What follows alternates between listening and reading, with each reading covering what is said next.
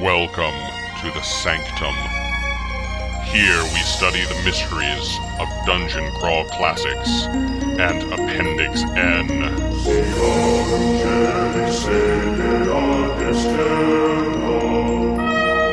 With your keepers of mysteries, Jen Brinkman, Mark Bruner, Bob Brinkman.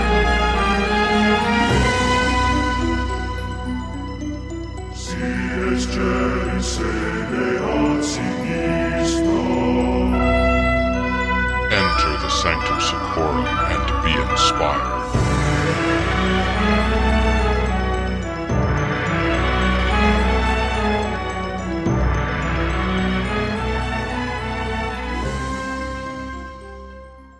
Once upon an August dreary, back from Gen Con, weak and weary, over many a strange and gonzo volume of DCC lore. While I nodded, nearly napping, suddenly there came a tapping, as of someone gently rapping at my chamber door. Time to podcast, I muttered, with a movie night in store. Now to get up from the floor. Welcome to the Sanctum Sanctorum podcast, where we plumb the depths of Appendix N as it pertains to the Dungeon Crawl Classics role-playing game, and we're here to help you serve these literary offerings at your DCC RPG table. I'm Bob, and with me tonight are Mark. Hello, everyone. And any award-winning podcaster, Jen Brinkman. Hi. Not for our podcast, but still, yay! Yet. Well, and congratulations to Spellburn. Yet. Yes. Yes. That's so amazing. You guys are wonderful and well-deserved. No. See, the fans are the ones that came out of the woodwork to put us up to that tier. So that just really warms my heart because it means that DCC has that level of following. And yeah, silver is the new gold, but next year, I think we can pull some more out of the woodworks. Anyhow, exhausted and short on time, back from Gen Con, tonight is movie night. So we did Edgar Allan Poe's The Raven, as directed by Roger Corman. Why don't you tell us a little bit about that one, Mark? Dr. Erasmus Craven, who does not belong to the Brotherhood of Magicians, grieves the loss of his beloved wife Lenore, and lives in a castle with his daughter Estelle. One day a raven knocks on his window, and Dr. Craven learns that the bird is actually the magician Dr. Adolphus Bedloe, that was turned into a raven after challenging the powerful magician Dr. Scarabus, that was an enemy of his father. Dr. Craven makes a potion to turn Dr. Bedloe back to his human form, and Dr. Bedloe tells that he has seen Lenore in the castle of Dr. Scarabus. Dr. Craven decides to go in his coach with Dr. Bedloe to visit Dr. Scarabus, and Estella and Dr. Bedloe's son Rexford decide to go with them. They find an amicable Dr. Scarabus that invites them to stay for the night. Was Dr. Craven's father wrong about Dr. Scarabus? No, he was not. When Dr. Scarabus is Boris Karloff, no, he was not. Am I the only one who thought Dr. Scarabus looked a lot like the Pope? Oh my gosh. Especially in his duel. He's wearing that robe and he's sitting there in that high chair. He looks very pontificate. Oh, and Boris Karloff hated that robe because it was so heavy. As opposed to the one that Bedloe was having to try to pull on with the sleeves that were 4 times as long as they should have been. Or the first one that looked to be like a set of drapes. Folks, you have to understand that Roger Corman and Peter Lorre had done a short Poe adaptation for television that was kind of comedic, and Corman wanted to do a full-fledged comedic Poe, and this is it. And oh my God, was it entertaining. I was not expecting it to be comedic Poe. I was really amused and surprised.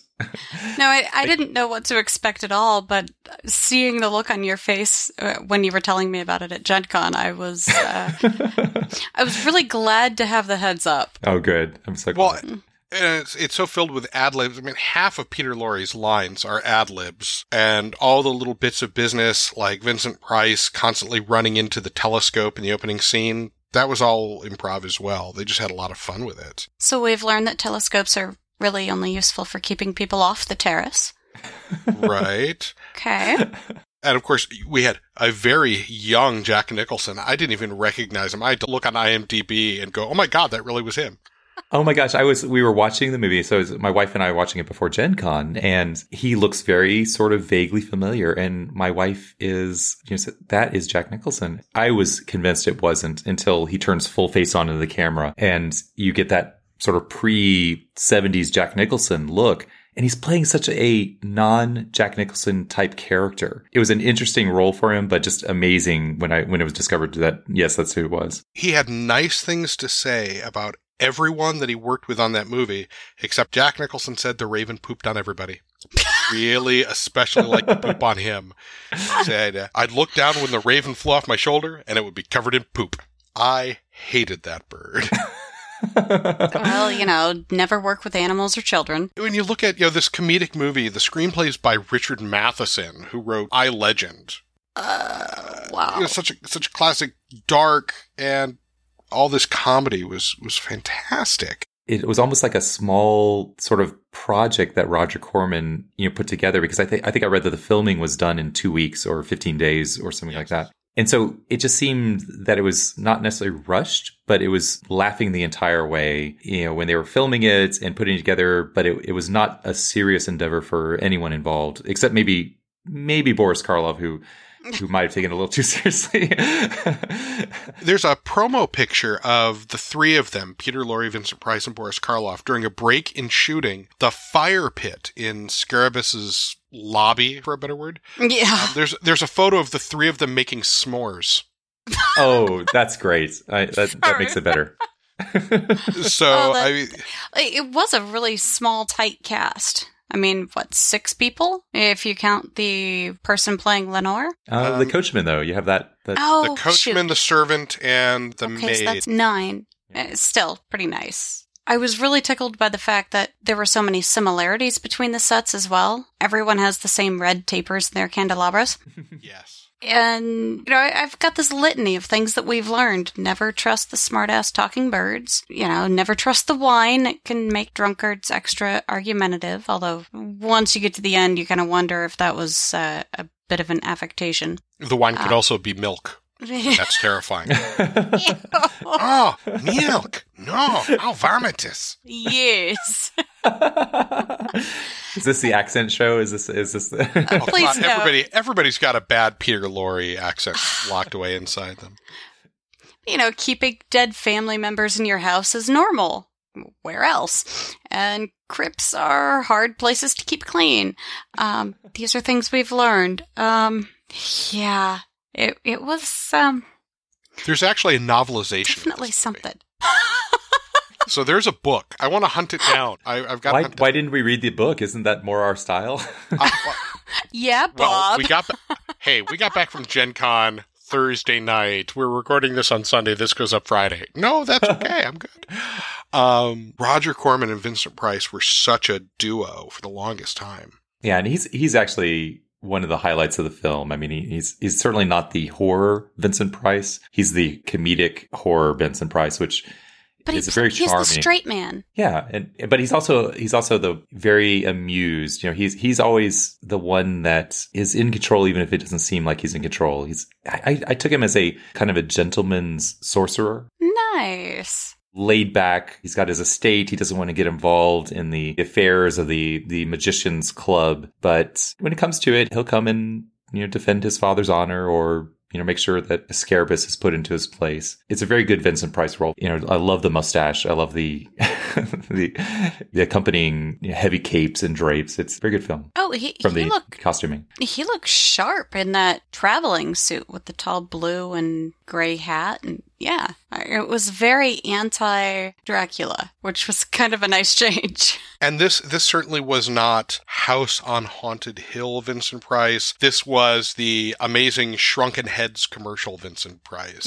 It was sort of the Vincent Price that you'd want to have sitting in your family room just so you could kind of hang out and chat with. It was a lot of fun that way. I barely put those 3 leads in. When I was watching the movie, I was thinking, was this made after The Good and the Bad and the Ugly? Because they had a very sort of vibe of those characters playing off each other, switching sides, especially like the Peter Lorre character going back and forth between Scarabaeus and Vincent Price's character. This was actually made before then, but to me, it just kind of echoed some of that dynamic of the three very strong leads interacting. And that's a very appealing sort of movie to watch because it's not dualistic. You're not taking one side or the other. There's a middle ground that you can always associate yourself with. So I like that about it. Yeah. Well, I love how quotable it is. Oh my gosh, yeah. Does he favor his mother? No, she favors him. I was like, that's brilliant. Or, what was it? Such perfection of treachery fills me with admiration. That's gold. Yeah, I gotta wonder if some of these aren't lifted straight from Poe. Quite a few of the real quotables were ad-libs, like when they go down into the tomb and Peter Lorre's talking about must be a hard place to keep clean. Yeah. Or will I ever see my beloved wife Lenore again? How the hell should I know? All those little bits from Peter Lorre. Apparently Peter Lorre was the worst when it came to script. What script? I'm just kind of gonna go. Vincent Price adapted and played with it a lot. And Boris Karloff was kind of flummoxed because he was trying to stick to the script as best as possible. Yeah, about that. Every time there was a hint of thriller or horror, the scene where the gargoyles are menacing Vincent Price as they're doing the spell duel, it's flipped. He turns them into puppies. And it's played up exquisitely like that over and over again. And but it's nice to see those little touches of sort of the horror element coming in, but obviously the cast is having a lot of fun, with the confetti that comes out, during the spell duel, or the confetti that falls to a drunken rendition of Auld Lang Syne. Right. Every spell duel needs drunken Auld Lang Syne confetti. It needs to end that way.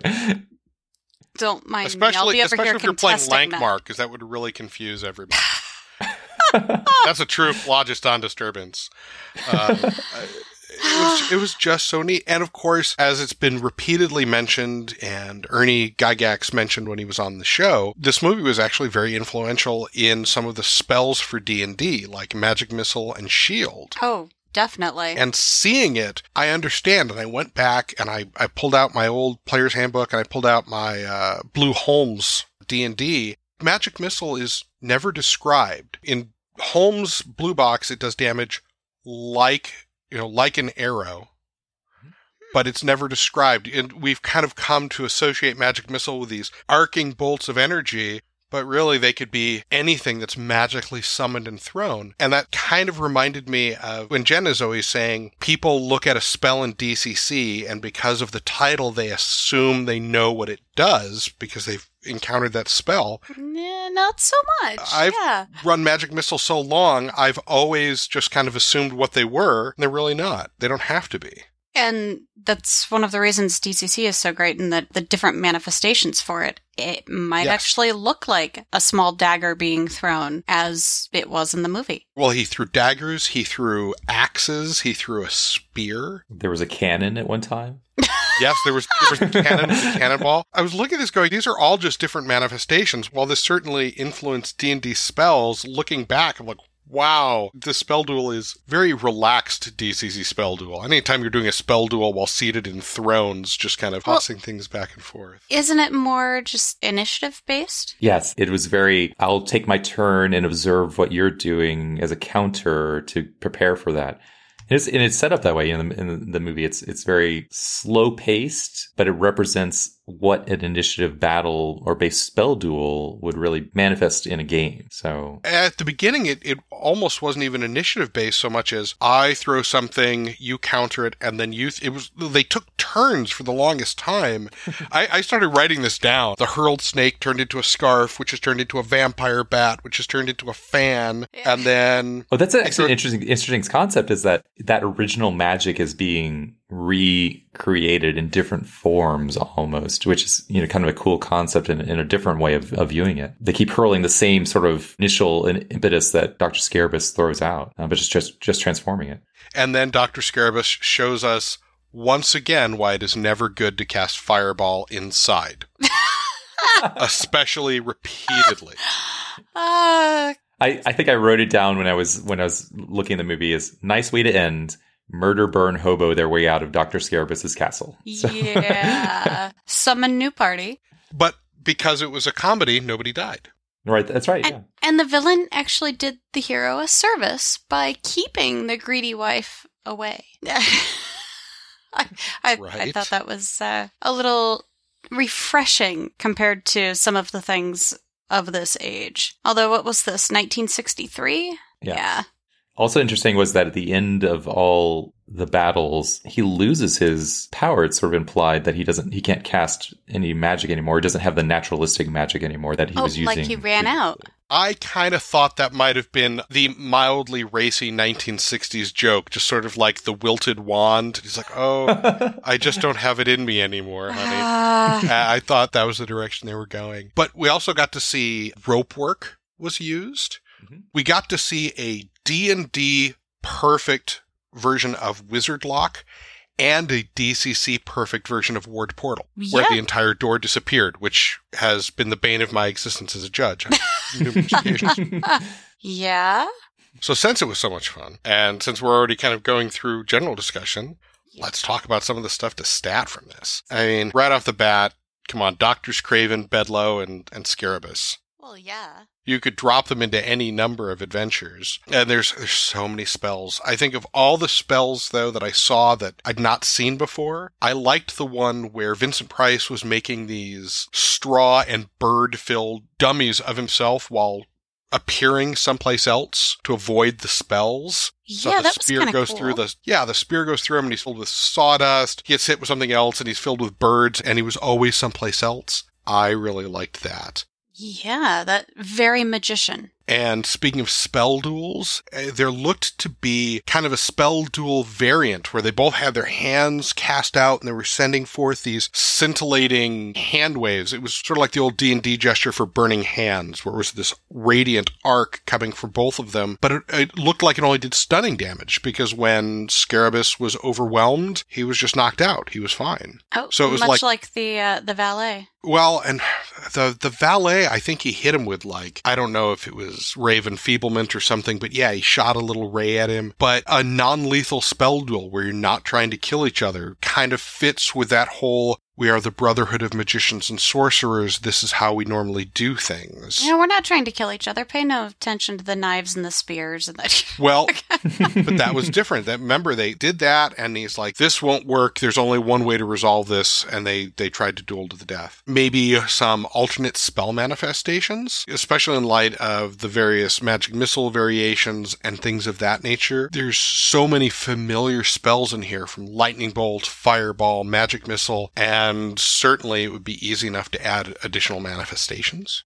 Those are kind of my initial thoughts. Yeah, I think that's kind of a key thing. You could draw a lot of inspiration just from the visuals. Even though it doesn't age very well, it's 1960s, At the time, though, it must have been very impressive in terms of what was being visually displayed on the screen, how they were affecting the actual film and things like that. And it's kind of putting yourself in that place and sort of visualizing, well, how can I take what's being represented and apply that to descriptions within the game as a judge or descriptions as a player. So I think it's just as a starting point, that's a great thing to do, is just look at the movie and use those kind of visuals to augment your own game. Oh, definitely. One of the other things, there seems to be set up in the beginning, sort of this dichotomy between what I would call mental or natural magic versus sort of a more mechanical or even alchemical magic. So like Dr. Bedloe, when he practices magic, he brings out his instruments. It's a very great way of representing how magic or wizards can cast the same effects, but with different components.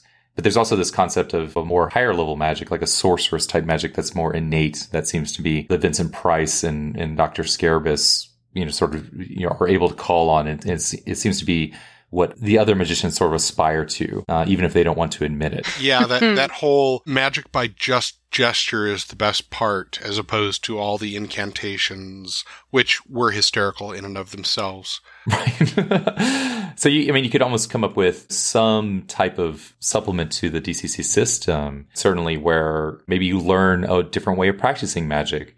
And that gives you a benefit for your character, but it takes a quest for it. You have to go find Drs. Craven or Dr. Scarabus, and they become a patron, but they, one of the things they can do is teach you this other type of magic, and suddenly you cast spells in a different way, maybe. And Dr. Bedloe had been asking Craven, how did you learn that? How is it that you can cast just by waving your hands?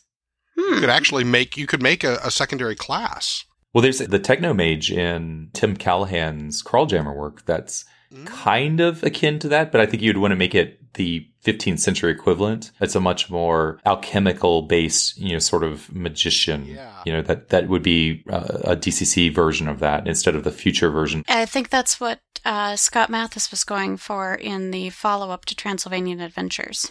Quite possibly. Which we haven't seen yet, and it's killing me. Come on, Scott. It did seem to me that everything that Bedlow was doing took an additional round. Yes. During the spell duel, Scarabus is just sort of patiently waiting. So yeah, there's some real possibilities there. I like that.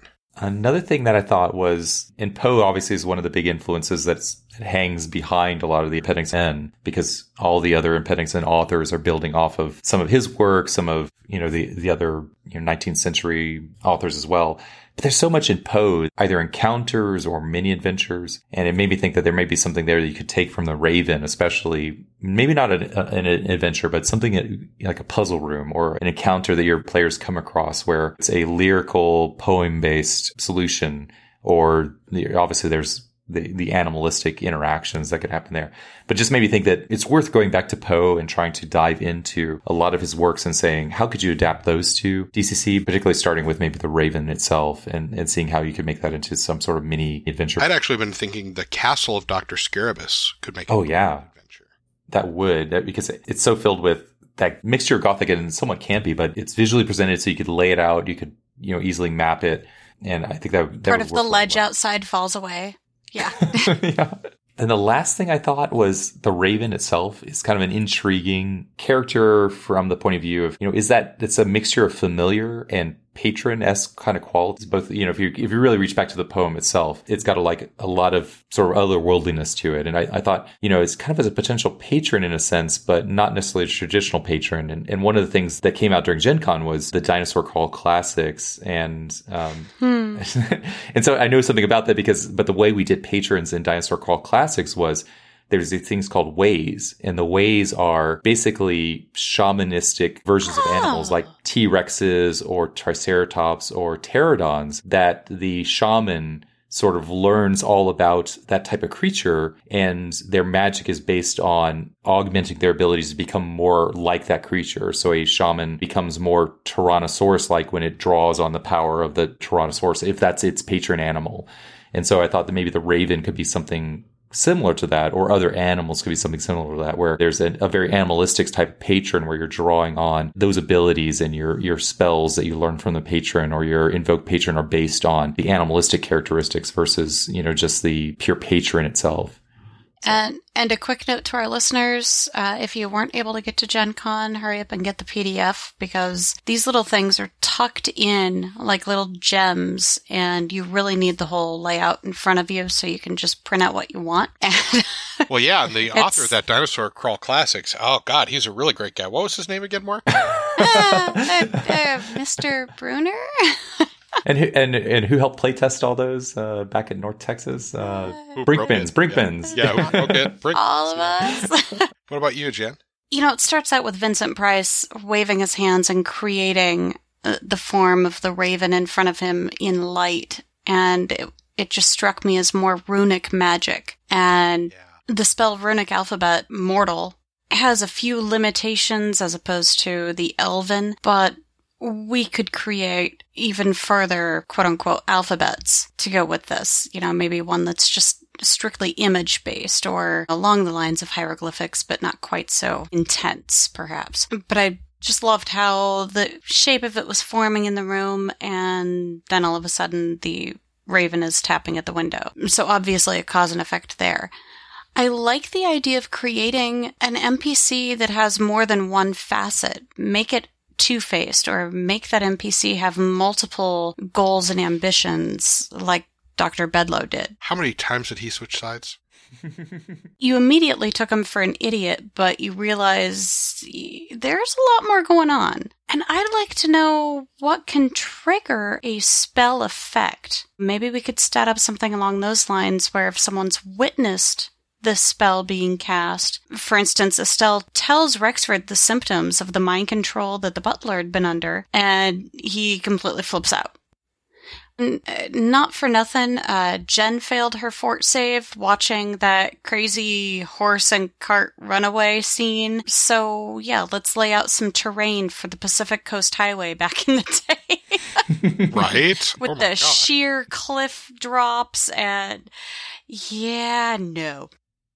The other things I was thinking of were, early on, the tray of eyeballs. Who and where did they come from and why? Oh, well, they're part of the component library of his father's, as it turns out. We could make tables with the different components for different effects for polymorph potions as well. Now, for instance, Bedloe's arms were the last thing to turn back, so depending on which component had been left out, that would have made perfect sense. And Very as cool. it turns out, they needed more dead man's hair, and that's just kind of creepy. That actually weirded me out a little bit more than the tray of eyeballs. And, yeah. That's saying something. So, speaking of trays of eyeballs, maybe props and audio suggestions? Trays of eyeballs. Where's David Beatty when we need him? He would bring that to a convention. He would use that. He would. Right next to the plates of rotting meat. Yep. I think for props, the big thing that I want at my table, and maybe even at Gen Con next time we run it, maybe we'll get Wayne Snyder to build this, is those chairs. Those chairs that they sat in and spell dueled. We need something like that next year. If we run a tournament, it's got to be 2 chairs with 2 PCs facing each other, and somehow... And a big, huge candelabra. I mean, those are just like, that would be the ultimate sort of it lends itself to the visual. It lends itself to, this is a great place for the players to sort of get that feel for the castle, Dr. Scarabus, and everything that makes up what he collects. I just love those. And I think I sort of, came up short when I was thinking of everything else that you could do, but I've got to find a way to get those chairs or something like them. And like I said, there's a company in Australia that makes gigantic Gothic style thrones. They're not cheap, but they're gorgeous. Yeah. So, Wayne, maybe you could look at some pictures of those. Something tells me the ICC would frown on a big fire pit, though. Even if the gargoyles were really cool. Yeah.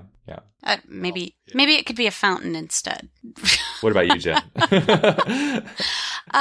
Going back to the runic magic, I love the idea of, like, the light projectors. You could form a design on the wall with them, so you get that visual representation of the runic magic as you're casting it. That would be so cool, yeah. And, it's spell components. Grab some old wigs and cut off some locks of hair from that. Get some dead bugs, or, go David Beatty on it. Have a blast.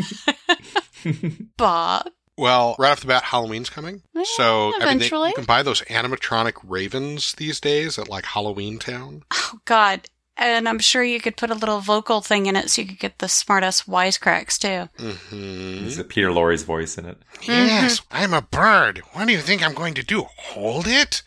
An assortment of oddly sized cloaks.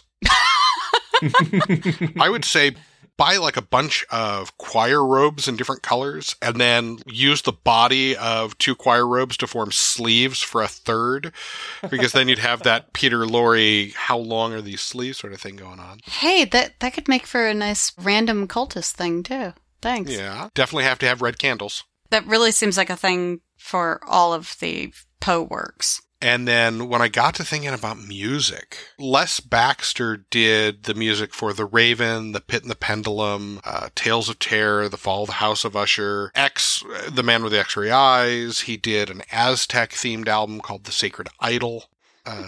Roger Corman's movie, The Haunted Palace, the music for that was done by Ronald Stein. And then both Baxter and Stein worked together on the Poe movie, The Premature Burial. In the 60s, if you wanted to literally jazz up the soundtrack to a movie, these were the guys you went to. Les Baxter and his orchestra were huge. I mean, the guy released like 70, 80 jazz albums. I mean, these weren't just nobodies doing soundtracks. These were fairly big names for the time. And so that's the kind of music I think goes with this movie. That 60s jazzy, kind of corny, kind of fun, kind of creepy stuff. Yeah, I guess. This is Roger Corman, though, the guy that brought us, like, Sharktopus, so you can keep that in mind. Not really known for a lot of incredibly serious stuff. I promise we'll read something next month, guys. We will indeed read something next month. This is a great break. And it's been fun and entertaining, but it's, hey, we're doing Appendix M instead of N. Yes. How's that? Well, it's based on Poe. Joseph Goodman suggested we do Poe. We're doing more Poe, just like Joseph said. That's my story. I'm sticking to it. At least until I get the novelization of this movie. At least for the next week. Yeah, I got it. So, Jen, what about some DCC inspirations and reskin material? Well, I happen to know there's this fun little episode, number 11 of Spellburn, where... You mean the Emmy award-winning podcast, Spellburn? Stop! Yes, and the amazing authors Harley Stroh and Michael Curtis were both guests on that show, long before my time, unfortunately. That would have been a blast. And I could swear they either mentioned this movie, or maybe I just saw them sitting on those thrones apart from each other. Because it had the same atmosphere and the same feel of it. Just really entertaining and educational. And obviously playing it for laughs as well. Well, for existing adventures and whatnot, Transylvanian Adventures, of course, just for that light feel, because even Mathis's setting wasn't 100% dark and gory. It also had some light moments in it. I was also thinking of Theater of the Damned by Clint Bohati. Please tell me I pronounced your name right. Order of the Quill Publishing. It's light-hearted fantasy. So there are some cheesy lines from NPCs. Not very many. It's not as heavy as in this movie. But it really just makes it enjoyable as you're going through, and there are some things that aren't what they seem or what they should be, and that kind of brings me right back to everyone stores dead bodies in their house and they treat them with such reverence as they fold the cloth from the casket and then Peter Lorre tosses it over his shoulder. So that sort of feeling. And with that symbolic raven, I'm really going to drive for Jewels of the Carnifex. Oh, yeah. Yeah, that deity that Harley created, he knows it's near and dear for different reasons, but yeah, I could see the Carnifex making an appearance here or there throughout this, even if it is a bit more on the serious side. I had a whole list of other things, but to be perfectly honest, I was the last one to fill my list in, so I'll kick it over to you, Bob. Well, right off the bat, during the spell duel, when he awakened the gargoyles, I was actually reminded of a spell, Imbue the Stone, from the Sanctum Companion issue 10, the maker of gargoyles, which was a spell created by Jen Brinkman. I was going to say, it sounds a little familiar. Yes. Well, sorry. Any award-winning podcast. Oh, God, you guys are as bad as Harley. You could certainly reskin the Emerald Enchanter, giving folks kind of a different reason to visit as opposed to the original storyline for that, and take kind of a darker turn. Mm-hmm. You could turn the 998th Conclave of Wizards into a meeting of the Brotherhood of Magicians and Sorcerers, and set that anywhere. So I had that idea, but now that I start thinking about lighthearted fantasy, I think right now, as we're recording this, Daniel J. Bishop, his ears have perked up. There's a lighthearted fantasy that I have not yet written a module for, and he's probably writing it right now as we're recording. Yeah, all right, that's fair. So really, any of kind of the light fantasy stuff from Daniel J. Bishop, all of it's good, and all of that kind of fits this feel, I think. What about you, Mark? I have to echo what you said. When I saw the movie, I was touched by how closely you could make Emerald Enchanter just a Dr. Scarabus's location. Right? It fits so well. It's a great module that I think evokes what you see inside the castle. And so I think that's a great one. The other one was A Miracle Was Framed. And that's because the background story is there's two sorcerers or two magicians that are long-term both lovers and feuding with each other, and one of them fakes their own death in order to to go and regain power, but then also enact revenge. And I think that's a very cool parallel to the movie itself. Yeah. Yeah, I have to agree there. Good choice. Another one that came up is in this year's Gong Farmer's Almanac. Daniel Bishop, prolific as he is, seems to. Told you. Oh, so you'd already written it before we recorded this guy. Okay. Yeah, this is not so lighthearted, but it does get more Hammer horror than perhaps The Raven, the movie itself. But it's very Vincent Price. I would say very good for fans of Vincent Price. It's called 13 Brides of Blood, and. Ooh. It's a complete adventure, and it's Daniel Bishop's quality, so you know it's great. Nice. So that's a good one to check out. The last thing I think that came to mind is Beyond the Silver Scream by Forrest Aguirre. Oh.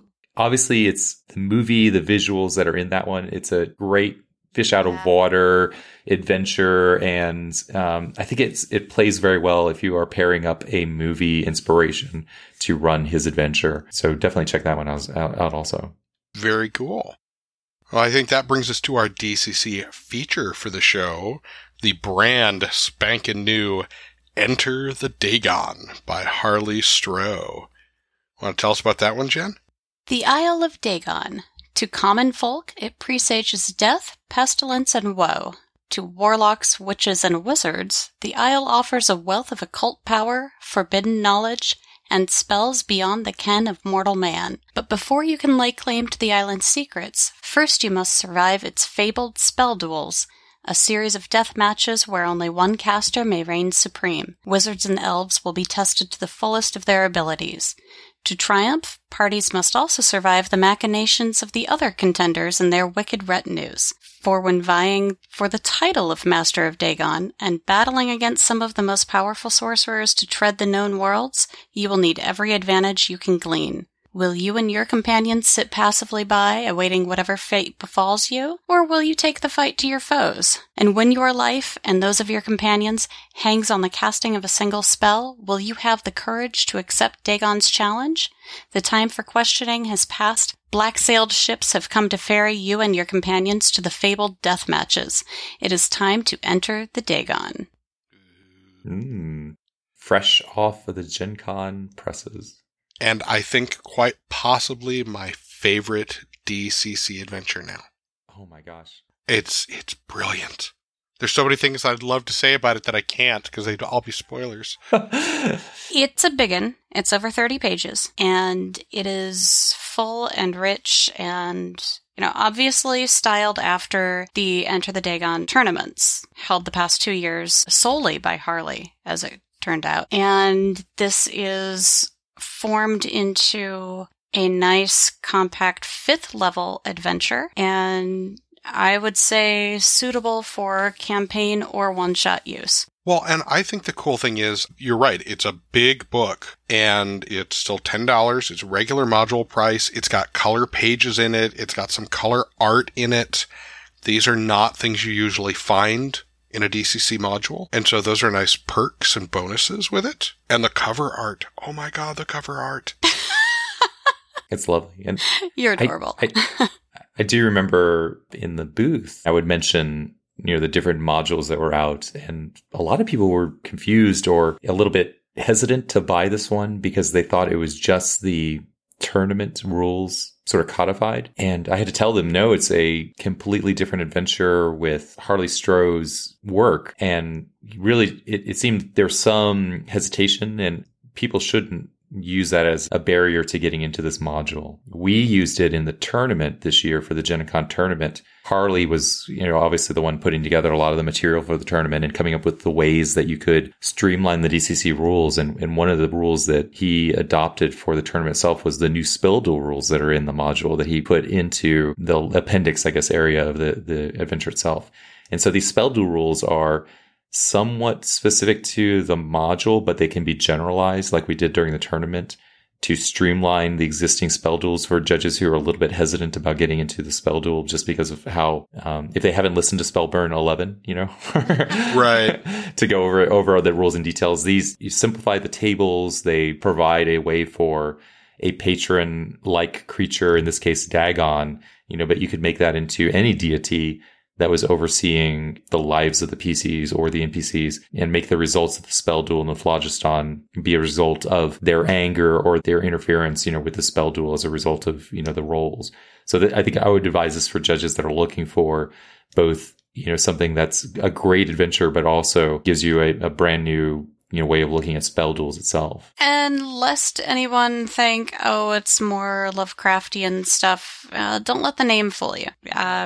I think it's a really good title and possibly even just a play on Enter the Dragon, but we don't have the, shall we say, Daniel J. Bishop level of Lovecraftian overtones in this particular one. I do notice some similarities, minor, between this and the 998th Conclave of Wizards, but it's very minor. This adventure actually has a bit of timeline structure to it, and which you have I love. Scheduled spell duels. And as it alludes on the back of the book, you can sit there and wait until your scheduled time, or you can try to grease some wheels. Well, and the nice thing is, while there's plenty of places to kind of explore and crawl, this adventure is not written as a traditional dungeon crawl. The whole timeline, to me, it feels much more like a Call of Cthulhu adventure. This is going to happen here, this is going to happen here,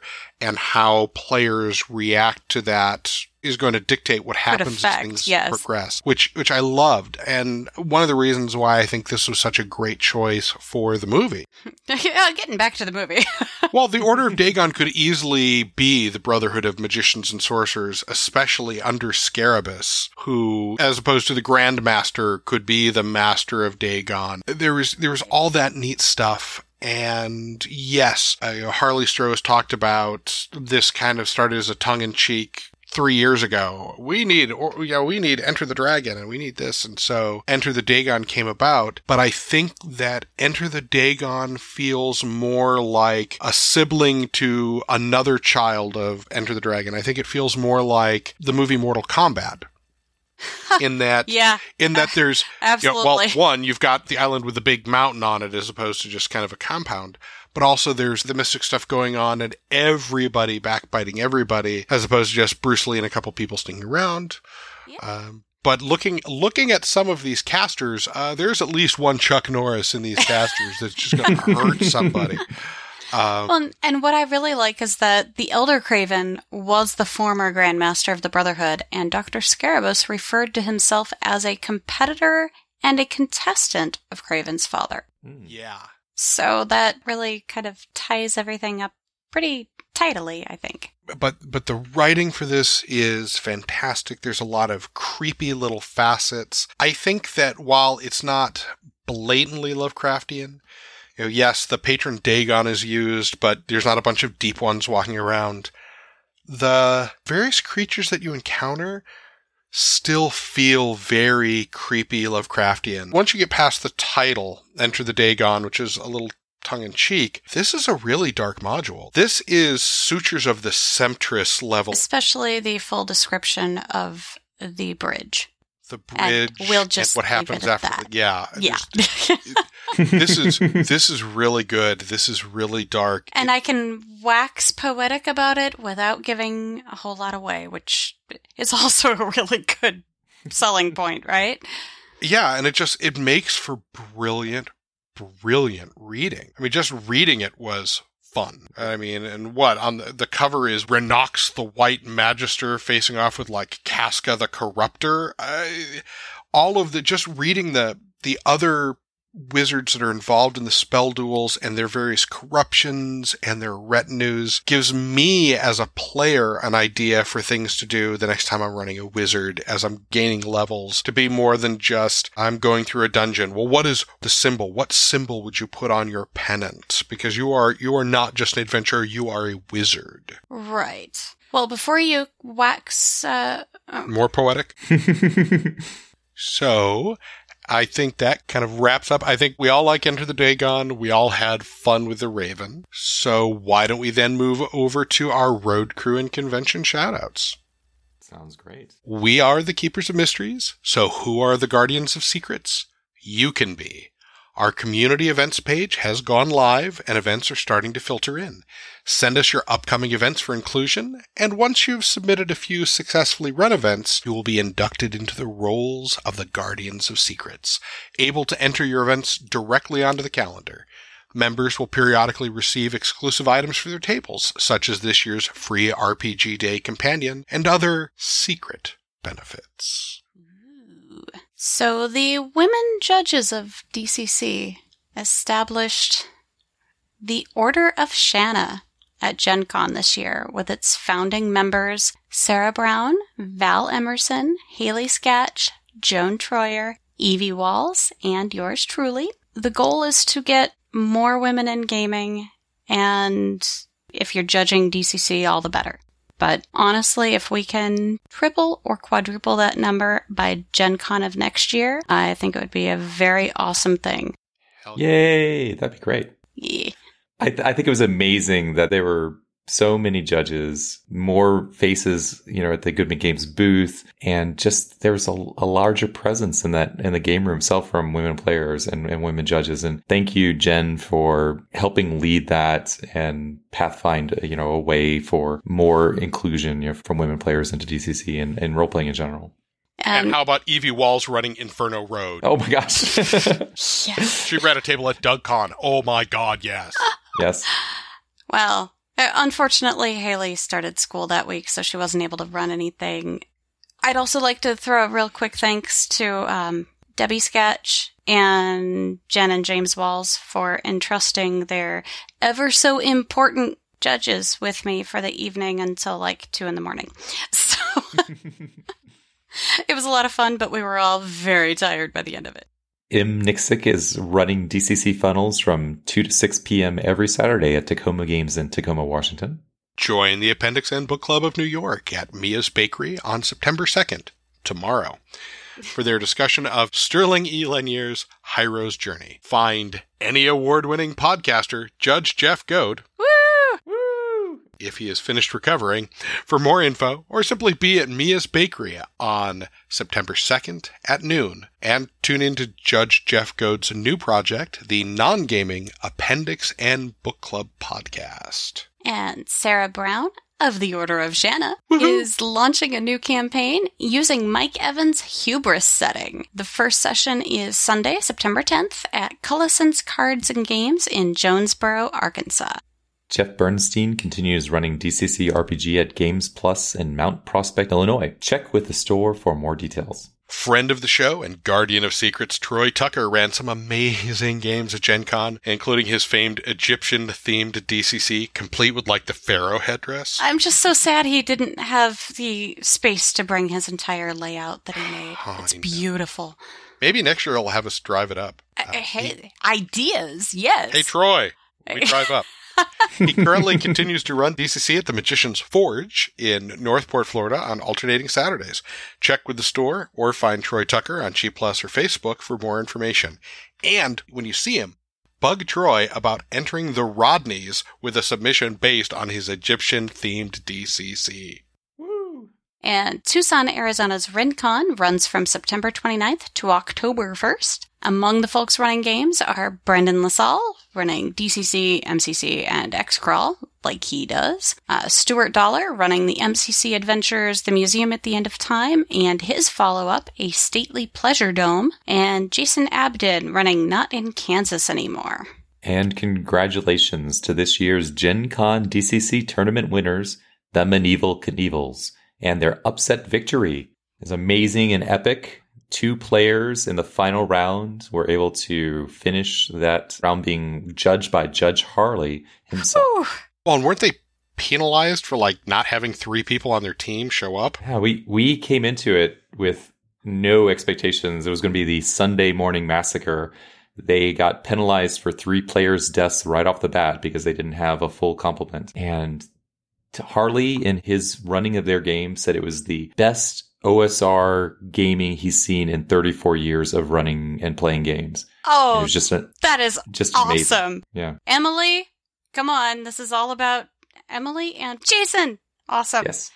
Yes. Yeah. And the other epic, quality of this is that both of them were drop-in players. They had not been able to sign up for the tournament. And so a couple of no-shows, or actually 3 no-shows in the first round, we had to call out for folks to actually join their table for the people that did show up. And Emily and Jason joined the table, and they carried it all the way to the championship. It was really, really great. And didn't they enter the last round with 1 lock and 3 lock, and both of them casters? And they had a wizard and an elf. They had burned all their luck, and they, like I said, I'm so glad that Harley was the judge, because the pedigree of that win, is in my mind unquestionable. With him running it and him challenging every of their decisions, and making sure that they were rolling the dice fairly. The other team, the Blood Stallions that came in second, was an excellent team that just really dominated the first and the second rounds.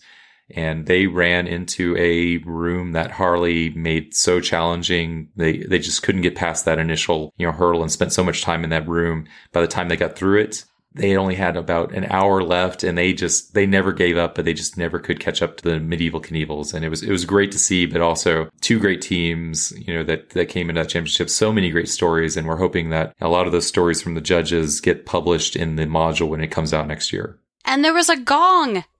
Oh my gosh. Don't forget Wayne the Snyder. gong. Yeah. Wayne Snyder's gong was awesome. And I think the quote that I take away from the awarding of the trophies on Sunday was, "Yep, it was cast a spell. Don't even wait to see if it works. Just run, run, run." Yeah. The quote for me was, they played like they were level 0s. And, that they just were super cautious of, relearning how to run their characters, in that final round. And they totally should be proud of what they've done. Well, it was a major upset. I mean, the Blood Stallions went in with all of their stats, almost all of their luck, a full table. Yeah. It was a big upset. That was like the Bad News Bears beating, I don't know, the Yankees. It was awesome. Yeah, it was an amazing event to run and be part of. We really had, great support from the judges, from the writers, and from Eric Dahm, who was, running around coordinating everything for, all the tables. But Michael Bolam, David Beatty, Tim Desheen, Rick Hull, all of them did an amazing job. And I, can't be prouder of the work they put into it, plus the work Harley did on the writing and all the writers that contributed, and the players. The players were just amazing. So really made a super special Gen Con, and I hope it was really enjoyable for all the people that got to experience it. And that main room was magic. Just walking in, even though we weren't playing anything. That was just a really cool vibe. The gong really made it more approachable, a little bit more comfortable. We're not just in another convention hall. Well, and it was broken up. I mean, there was the main tournament room with other stuff going on, and there was the other 2 DCC rooms. So it wasn't just one giant cavernous space. Right. And that helps. Right. Speaking of winners and congratulations, our heartfelt congratulations here at the Sanctum Sanctorum to the ENnie Award Silver Medal winners, Mike Evans for Best Electronic Book for his Hubris setting. Woo! And the Judges J.F. Spellburn, from beginning to end, all of that, well, to beginning to now, Job, Jeffrey, Jim, Jen, Julian, Jeff, Jared. Thank you. Congratulations, both of those. They fantastic wins. Of course, you, the community, made that happen, which is even cooler, which Jen was talking about at the top of the show. But the community made that happen, but those are the people that laid that groundwork and put in all that work to put out something that was worthy of an ENnie Award. And seriously, congratulations to all of you. Well deserved. Well done. And Yay! I think the Gong Farmer's Almanac should go up next year, too. Ooh, best free product. Yeah. Oh, wow. That's actually intriguing. Yeah, right? There are categories, man. We have the potential between the entire community to do a DCC sweep. Yeah, let's rock it like Chaosium did this year. They got Oh my god. Chaosium walked away with 10 ENnies, 7 gold, 3 silver. Just like Seventh Sea came away with so many silvers. Must have been a fantastic feeling for even the editors were getting acknowledged. Gee, Jen, you would know nothing about what a fantastic feeling it was to win an Annie.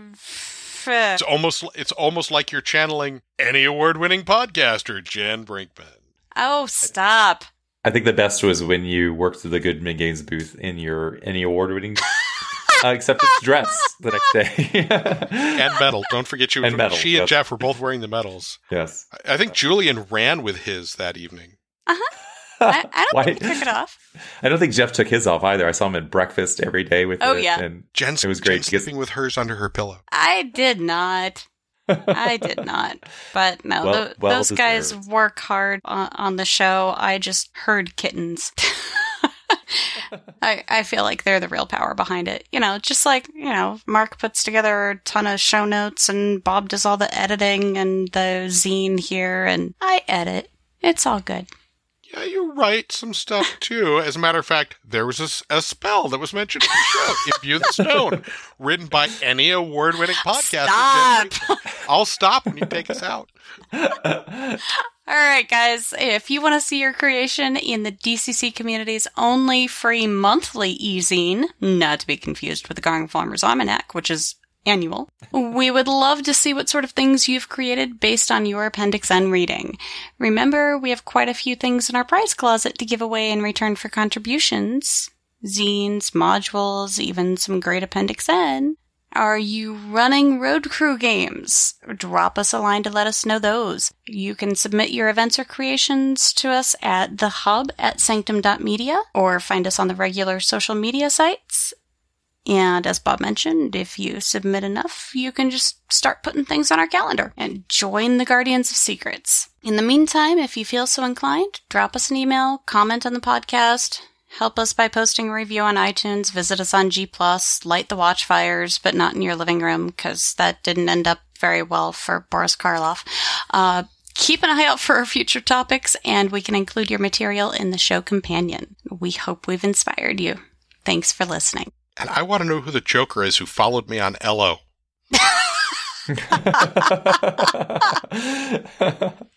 I will find you.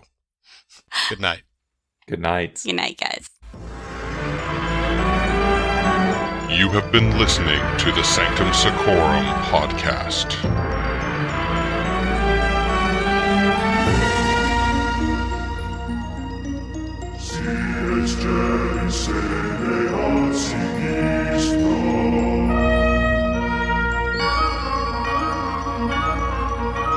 Join us again when the Sanctum next opens as we explore Abraham Merritt's Creep Shadow Creep.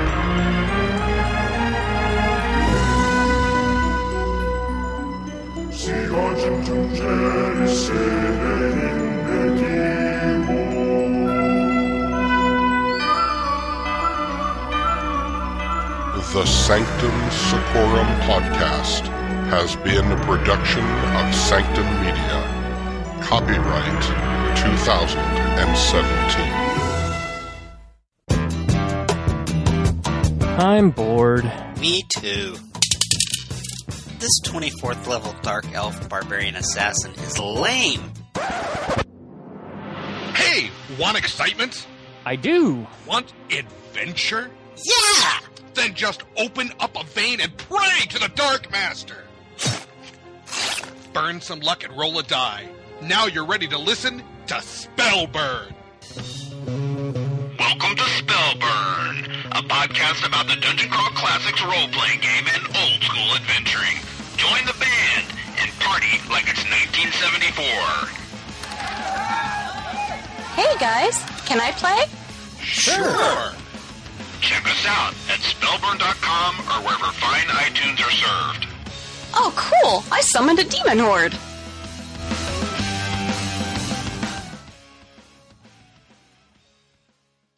Welcome to Glowburn, a podcast dedicated to the Mutant Crawl Classics role-playing game. Podcast.glowburn.org. This is a test. This is only a test.